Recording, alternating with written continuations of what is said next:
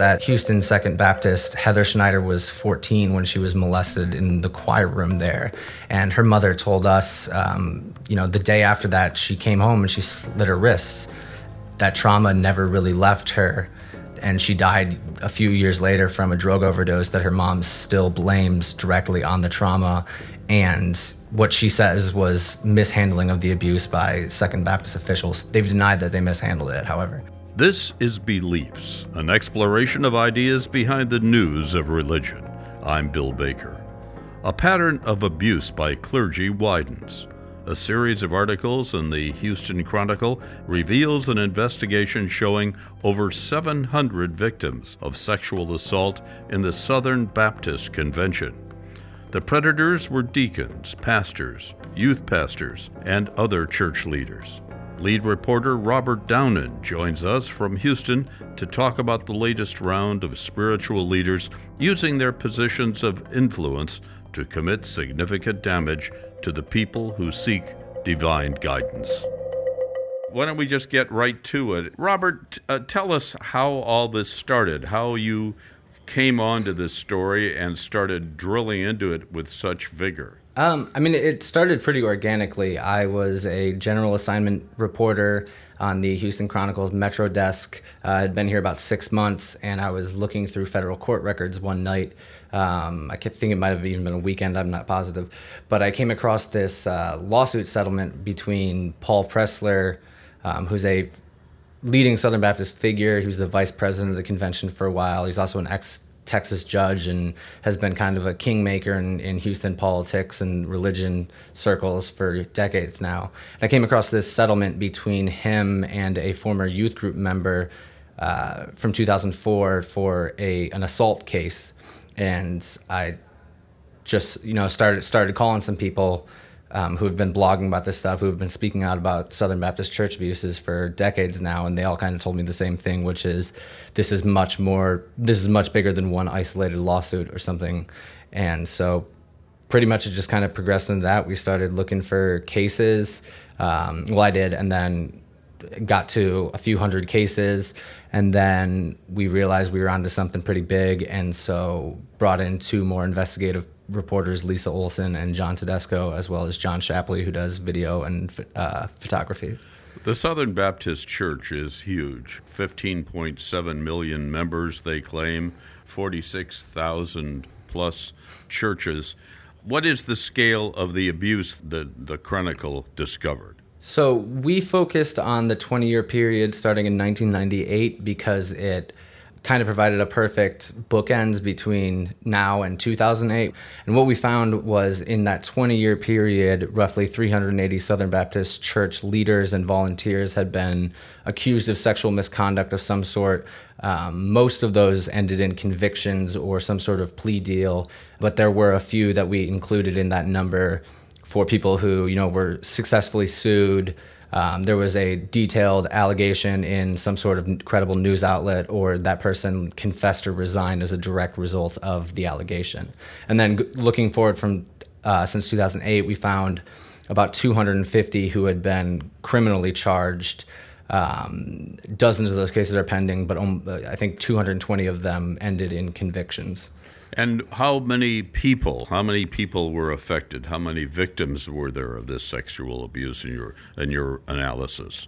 We found at least 700 victims, and that was a very conservative number based on two things. One, we know very rarely do people report these things. Child sexual abuse is rarely reported by the victims, let alone makes its way through all of the legal processes and ends in a conviction. And two, we were very conservative in how we counted that number. So for instance, if someone was reported in an investigative report of having multiple victims, but there was no specific number, we counted that just as two. So there were a lot of those. And if you know how pedophiles and sex offenders usually operate, they have usually more than one or two victims. Besides the terribly alarming scale of the nature of the sex abuse, there were some other things you uncovered, like the continued use of some of these people back in the ranks of the church. Yes, so part two of our story, which was spearheaded by my colleague John Tedesco, looked at the at least 35 people who we found had been able to find new work in Southern Baptist churches, or Baptist churches more generally in a few cases, after there had been allegations or doubts raised about them at a previous church. Often they were able to find work to tragic ends. And I think the kind of thesis of that piece was looking at how this idea of local church autonomy, the idea that each Southern Baptist church is self-governing and really no one can interfere or meddle in its internal affairs, how that system has allowed predators to kind of flourish. Another thing being that the ordination processes for Southern Baptists are really inconsistent, in many cases lax. You just kind of convince a group of people at your local church that you've been called to service by God, and you go through a 60-day training, what have you, and then you're an ordained minister, and you can use that credential to move from church to church, from bigger church, et cetera. And for sexual predators who are often very charming and, elusive people, I guess, it kind of really is a perfect system. Well, now that this major report has come forth in your newspapers, and this happened now a few weeks ago, have there been any major changes? Has the church in general tried to address this problem, or have they been addressing the problem over time? There are many people who would say they have not been addressing this over time, and they'll point to the 2008 reforms that were rejected. And I think that's absolutely a fair critique. I'm not saying that they're unfounded in that. But I think there's an important structural difference in the Southern Baptist Convention compared to, say, the Catholic Church that makes it a lot more difficult for change to occur. There's no pope, there's no bishop who can kind of just walk out onto a stage and say, this is what we will do. There's a committee on committees. I mean, there's a ton of nuance to it that makes it really difficult for, some sort of sweeping reform to come down. In the wake of our report, Southern Baptist President J.D. Greear did outline 10 things that he'd like to see done while he was speaking to the executive committee in Nashville. The most newsworthy one was definitely he listed 10 churches by name that he thought should be scrutinized for their handling of sexual abuse to see whether or not they were still in friendly cooperation, if they still met the standards for the Southern Baptist Convention membership. Two of those churches were very prominent, one being Sovereign Grace in Louisville, and then Second Baptist Church of Houston, which is pastored by former SBC President Ed Young and has somewhere between 60 and 65,000 members. And so that was a very promising thing. Speaking to a lot of survivors related to those cases, really felt like for the first time they were going to get some sort of justice that they may have been denied by the legal system or by their church, what have you. And then a few days later, a bylaws committee that was instructed by J.D. Greear to study those things and kind of scrutinize them last Saturday released a statement basically saying 7 of these 10 churches do not merit any further inquiry. And I know that really, really affected survivors, not just in those cases, but in many cases, because the biggest critique of the Southern Baptist Convention and its churches this entire time has been the idea that they're not taking this issue seriously. They're not listening to survivors. They're pretending themselves immune to this problem. And for them to, lift up this idea that they're going to do something and then days later say, sorry, there's nothing we can do, it was heartbreaking for a lot of people. What happens in a church itself when it's discovered that a leading minister is a predator? Do some of those churches just stop operating, or do they kind of keep going on and act as though nothing really happened and the faithful keep coming? I never want to paint with a broad brush for any institution, especially with one as diverse as the Southern Baptist Convention is. But I can tell you there were a lot of cases where we found where victims were shamed, they were not believed, they were in some cases urged to get abortions, despite that being a very clear contradiction of what Southern Baptists believe. For a lot of them, that neglect, that disbelief was absolutely devastating. Now, for church leaders, obviously there are many church leaders who did do their jobs, who did call law enforcement, who did do the right thing, and did remain there for survivors. But there were also a lot of cases that we saw where a person was just allowed to leave the congregation sometimes find new victims at another church, at another institution, what have you. So it really is a very mixed bag. One of the things your team uncovered was issues of abuse by ministers to the young, youth ministers. Will you talk about that a little? Sure. So that was part 3 of our series, and it was spearheaded by my colleague Lisa Olson. And what she wanted to look at was how youth pastors have really used technology and the internet and cell phones to start grooming their victims. We found more than 100 cases where someone identified as a youth pastor was later convicted of a sex crime in 20 years. And in a lot of those cases, you'd see predatory behavior would start innocent enough, for lack of a better term, where, they get this person's number and their job within that position is to basically be the kid's friend and, tell the parents if they're suicidal, but for the most part, just be a popular figure. Now, when you have a 25-year-old male who's a predator and a bunch of 14 to 16-year-old girls whose numbers he now has, and he can reach out to them and kind of be a fatherly figure at this time of adolescence for them, and in turn really start to groom them for sex, for solicitation, for online chats, for what have you. It really is a disturbing number of cases that, as we found, was kind of enabled by the lack of oversight and training, but also the ability of them to have access to these young girls and boys 24/7. Part of the most powerful part of your story, and of course always the most powerful part, is the effect on the victims. And there are some very personal stories that are talked about. Would you mention one or two of them perhaps, and see where this has gone at that level? There was 4 that we really profiled in our first story, all with extremely different outcomes. For instance, at Houston Second Baptist, Heather Schneider was 14 when she was molested in the choir room there. And her mother told us, the day after that, she came home and she slit her wrists. That trauma never really left her. And she died a few years later from a drug overdose that her mom still blames directly on the trauma. And what she says was mishandling of the abuse by Second Baptist officials. They've denied that they mishandled it, however. Another one, David Pittman, who alleges he was abused while a youth at a church in Georgia. And we spoke to numerous people who also knew that youth minister, who also said that they were abused. David Pittman, his life spiraled after that. He turned to drugs, heroin, methamphetamine, all that kind of stuff.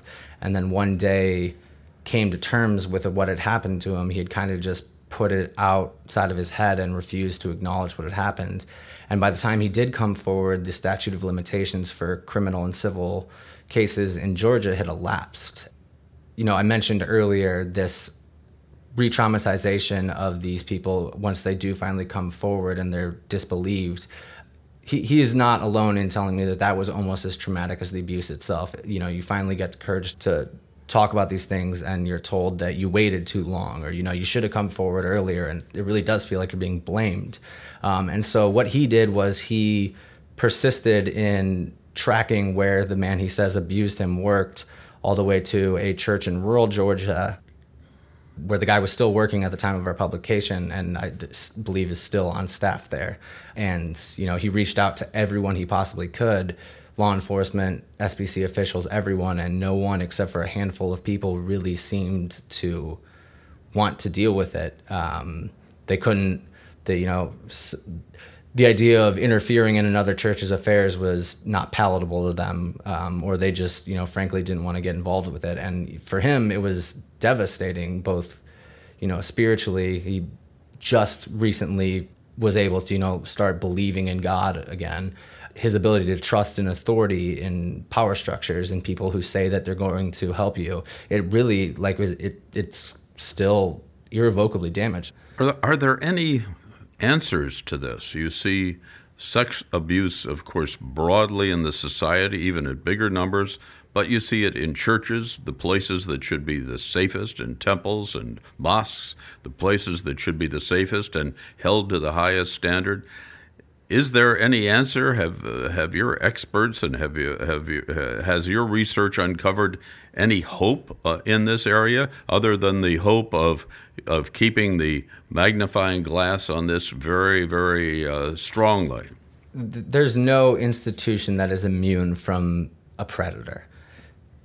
But what we found a lot was that there was a tendency to trust this person. Sexual predators are charming, they're convincing, they're good at lying. For people to trust them when they say, oh, I'm sorry, I admit to what I've done, it was wrong, I am sorry, and then police are never called. That mix of the decentralization of the SBC plus the, don't want to say tendency, but the frequency with which police are not notified is one of the reasons why there have been activists calling for a database for the Southern Baptist Convention to maintain that would track convicted predators as well as people who had credible allegations raised against them at a church. So far, there still hasn't been any movement on that. They struck that idea down in 2008, but we are seeing a little bit more renewed energy towards that. The Southern Baptist leaders will say that registry already exists. It's called the Sex Offender Registry.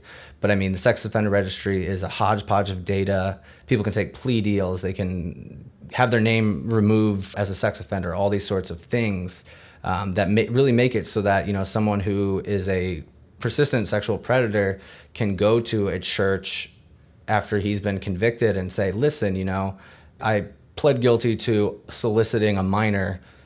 I have served my time. I have paid my penance. And because there's no, you know, these churches don't have the ability to pull court records and all this stuff, they don't know about the 10 other charges the person faced and that were dropped or dismissed because the victims didn't want to come forward or something like that. So that's one of the most consistently pushed ideas is this database, and it kind of remains to be seen whether or not that will go anywhere. Robert, in scale, how does this compare to the Catholic Church situation? So, you know, again, that is a difficult thing to gauge on a pure numbers basis. The Catholics are among the best record keepers in history, really. You know, they track who went where, everywhere, whether there were allegations. That's why all of these attorneys general investigations and what have you that are going on now have been so much easier. Whereas the Southern Baptists, they don't even track who was ordained where. They don't track sexual abuse allegations, really none of it, which is, again, why so many people are calling for this internal database, which, you know, we went ahead and created at least the starting point for them on our website. But our reporting was based on scouring the internet and news outlets for stories, and also using court records in places where they had them available online for the most part. And so when you think about the hurdles that are in place for someone's abuse to get on our radar, one, the victim has to come forward. Two, they have to be believed by the church officials or by whoever they go to. Three, church officials have to report it to law enforcement. Four, there has to be a vibrant enough media presence in the community for a local media outlet to pick up on it and make the connection between the abuse and the church, which, again, many Southern Baptist congregations are in tiny rural parts of the country where local media has been decimated. And after that, that local media outlet has to be willing to publish and have news archives or a website that is still online and readily available for us to have found, which, again, given how many local outlets have been shuttered in the last decade, 2 decades, it makes it that 700 number, all of those numbers, we have no doubt in our mind that it is incredibly higher. What about the leadership of the Southern Baptist Convention? You've mentioned some people by name. What's the general take of the people who are the true leaders, realizing, as you say, it's kind of a porous institution with not the same kind of leadership that, say, the Catholics have? Well, I think that the president of the Southern Baptist Convention, J.D. Greear, you know, he certainly seems and has acted in ways that indicate that he is taking this more seriously than we've seen from any other leader in the SBC. Now, the way that the SBC works means what he would like to see done still has to go through committees, through 47,000 representatives from the churches at their annual meeting in June. So while leadership's willingness to say we need to confront this head on and not shy away from it, it does mean something, obviously, as far as signaling how the Southern Baptist Convention is viewing these things. But at the same time, there are constraints, and unless the local churches really, really want to take this seriously and really want to act, then it still remains to be seen what can be done from a leadership standpoint. I assume you and your team at the Chronicle are going to be watching this very carefully and, of course, stay on this story. I assume there's probably more to come. Yes. Yes. There have been, I hesitate to say how many because, frankly, I haven't checked recently, but since our story published, we had a tip line at HoustonChronicle.com, and other people have written to us, called us, what have you, and we've received hundreds of tips from people saying, this happened to me. The database that you guys compiled, it's missing my abuser or my daughter's abuser or what have you. And I mean, just going through those hundreds of cases that's a year of work right there. And that leaves out the many other stories that we're hearing about institutional things. Suffice it to say, yes, we plan to be very busy for the coming months. Robert Downen, thank you for being with us. Thank you so much. Our guest was Robert Downen, lead reporter of the series of articles Abuse of Faith, online at theHoustonChronicle.com. The conversation continues on our Facebook page, and we tweet at Beliefs Podcast. If you like our program, come review us on iTunes or our website, religionnews.com/beliefs. You can leave a question, comment, or tip on Beliefs Line 314-328-9133. That's 314-328-9133.